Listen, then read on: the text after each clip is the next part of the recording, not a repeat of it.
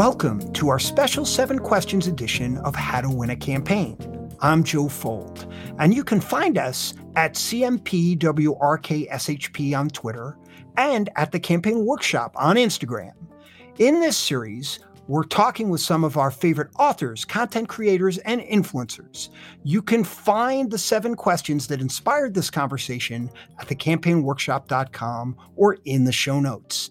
This week, we talk with Julie Rogers. She's a writer, speaker, and leader in the movement towards full inclusion for LGBTQ people in Christian communities. Rogers has been featured in Pray Away, a documentary about the Pray the Gay Away movement, where she talks about her experience as a survivor of conversion therapy. She played a key role in shutting down Exodus International, the largest conversion therapy organization in the world. Rogers is currently serving as a teaching fellow at the Faith and Justice Network, which gives individuals an expansive vision of Christian spirituality and ministry. She recently published her memoir, Outlove, A Queer Christian Survival Story. Outlove showcases Julie's experience growing up at the center of the battle between evangelicals and the LGBTQ community. The book focuses on political and religious power and the effect they have on those who decide to stay in a faith community. Outlove highlights the debate between evangelical Christians and the LGBTQ community while shedding a hopeful light on how the church can heal.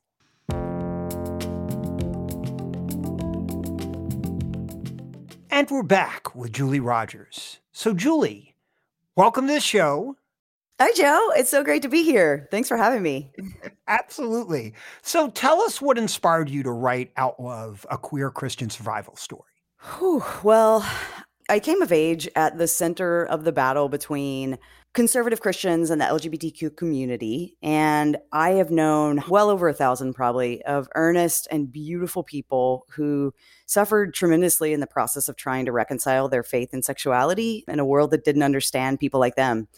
And I wanted people to know what I had seen and to give them a glimpse into the inner life of one human who spent decades working for LGBTQ dignity within conservative spaces. So in the book, you talk about coming out as a teenager and grappling with your sexuality as an LGBTQ Christian. What was it like to take that emotion and put that into a book? How was that for you? It was very intense, Joe.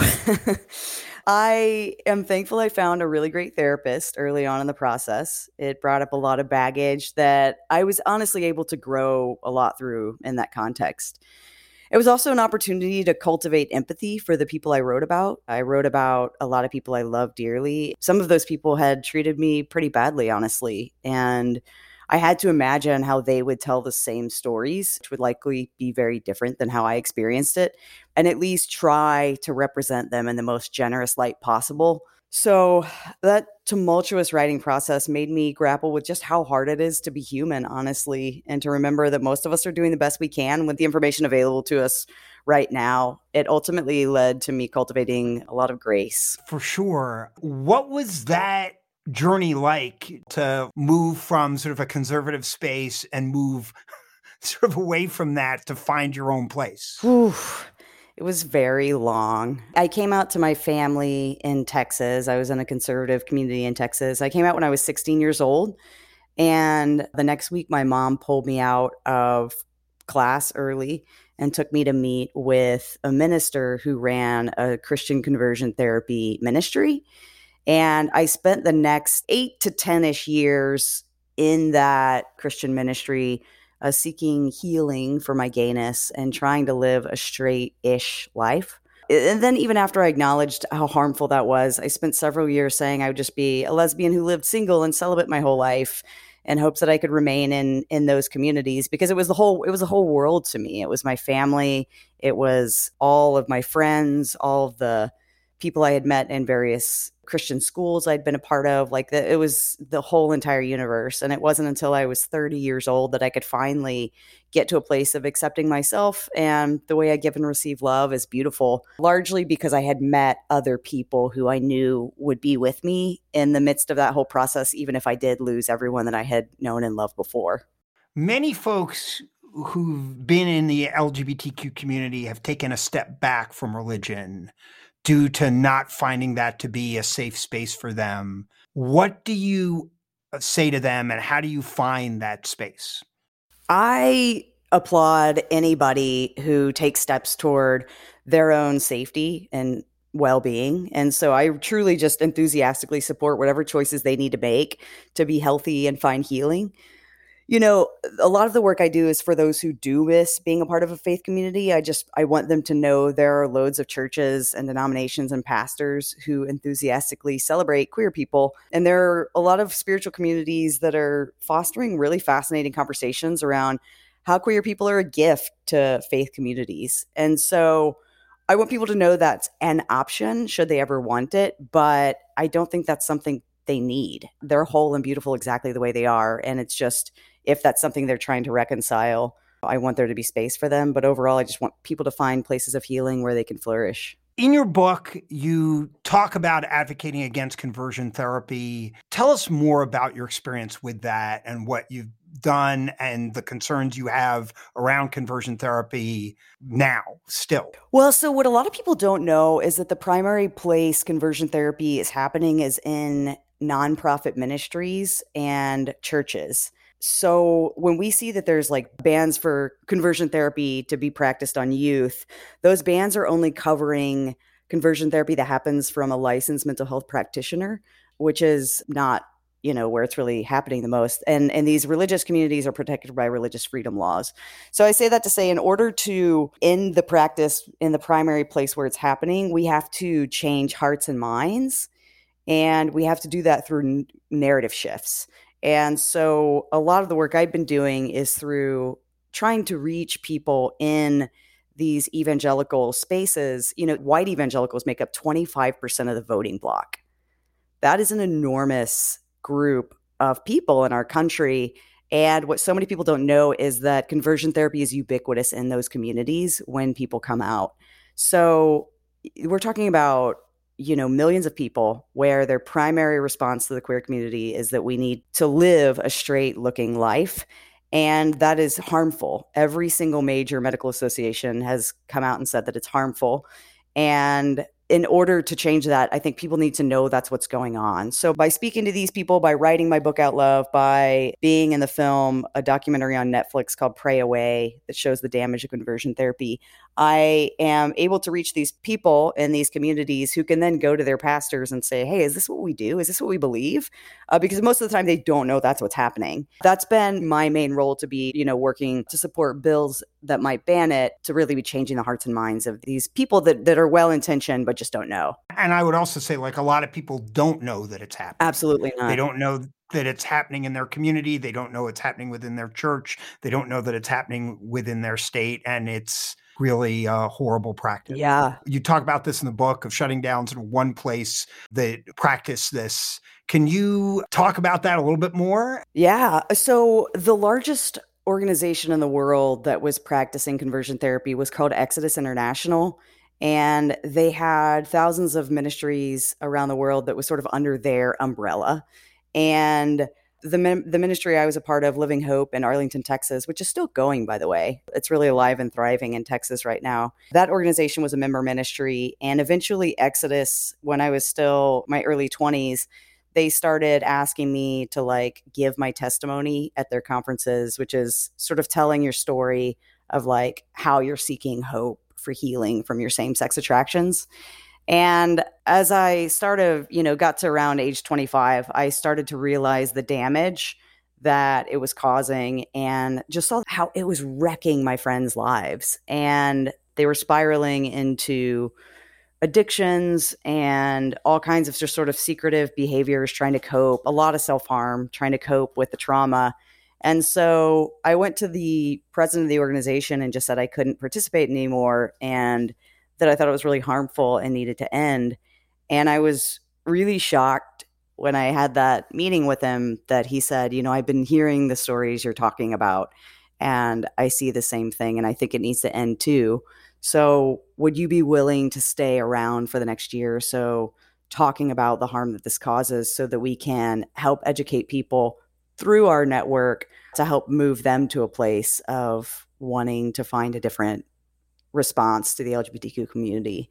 And so ultimately, I ended up connecting him, that president, with a bunch of LGBTQ people and activists who were conversion therapy survivors. And that led to a sort of round table circle discussion that was featured on Lisa Ling's show on CNN. I can't remember what it was called at the time, but that just sort of started building more and more momentum to where the president eventually moved the board and they decided to shut it down, which is really symbolic and really it decentralized the movement in a way that had a powerful impact on conversion therapy in those conservative spaces.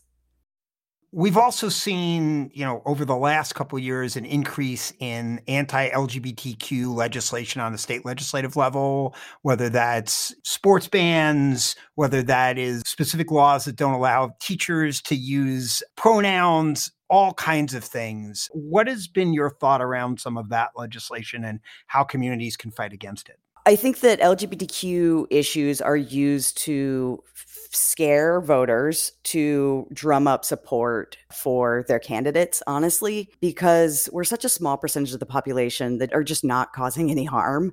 And it doesn't make any sense to sort of zero in on such a vulnerable population that's just trying to survive and live their lives in peace.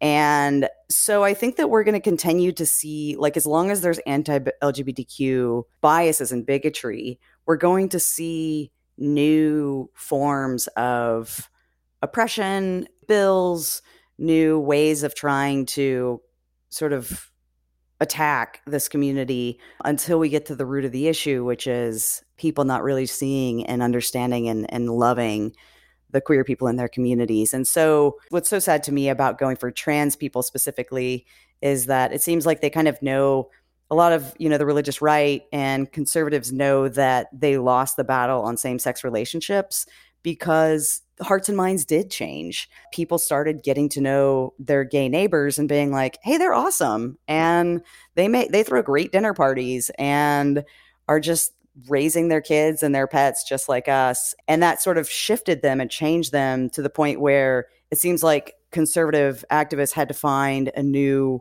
hook. And they took trans people who aren't as accessible to a lot of people, who aren't as known by people in the mainstream, and have just made up stories and told lies about them to once again drum up that fear. And so it's really a tireless effort trying to create empathy and expand people's understanding of how vulnerable people are and how, gosh, we're all just humans doing the best we can out here and deserve to be loved and protected and to find communities where we can thrive. Yeah, I mean, I find it especially troubling that the latest grouping of legislation is around kids. Gosh, yeah. And that to me is the worst and part. They're so vulnerable. I mean, statistics just show like they're so vulnerable to suicidal ideation and self-harm. And it's really maddening to see people going for young people who are in that kind of vulnerable state. We can do a lot better. Yeah, no, we can. But I mean, in your book, you really do talk about the positive future you've been able to have and sort of come through this. And I think, talk to us a little bit about what you do now and the work you have been doing. Yeah, I mean, I am happier now than I've ever been. And I can say that about every single year for the last, 7, 8 years that I've been out and thriving and living in love, and it just keeps getting better and better. And so I just want those people to know they're not alone. Like, there are just countless people out there with the same fears, asking similar questions, wrestling with the same feelings of loneliness and alienation. And there are even more people who have come out on the other side of that experience with more compassion and a deeper capacity for love. I want them to know that they're a gift to their communities, and that I feel like now so much of the work I do is because of my queerness. It gives me insights into relationships and even spirituality and all kinds of things, because I grew up feeling that sense of alienation and difference. And when you've healed, it's like they say about scars, right? Like, the scars, once they're healed, are even stronger than the rest of the skin around it. And so, yeah, I hope that people will find a few safe people to let into those parts of their process, and that they can really begin to know they're seen and loved exactly for who they are, not in spite of the fact that they're queer, but in many ways because of it. Absolutely. Wow. Well, beyond your book, right, and your podcast, do you have any other recommendations of things that our readers could listen to or read that you have enjoyed? Lots of things. Gosh, it so depends on what they're looking for. I mean, I will say that the documentary I was a part of called Pray Away, that's currently on Netflix, is definitely worth watching if you want to know more about conversion therapy. It's 90 minutes, and it's a quick way to get like a pretty intense primer into how it plays out. So I recommend watching that for sure. And then there are just some people like Glennon Doyle is sort of like, she and her wife Abby Wambach have really become faces of just representing what it looks like to be out and open and owning their lives and owning their truths and doing their work. And Glennon comes from a conservative Christian background. She got her start as sort of like a quote unquote mommy blogger, blogging about being a Christian mom. And over the course of that, ended up leaving her husband in a way that was really amicable. They're all best friends now. And it's just been beautiful to see people authentically living their lives in a way that's generative and leads to healing and doesn't lead to chaos and destruction like so many of us fear when we're on the front end of making those kinds of big leaps. Well, Julie, thank you so much for taking the time to talk with us. If folks want to get a hold of you, how can they reach out?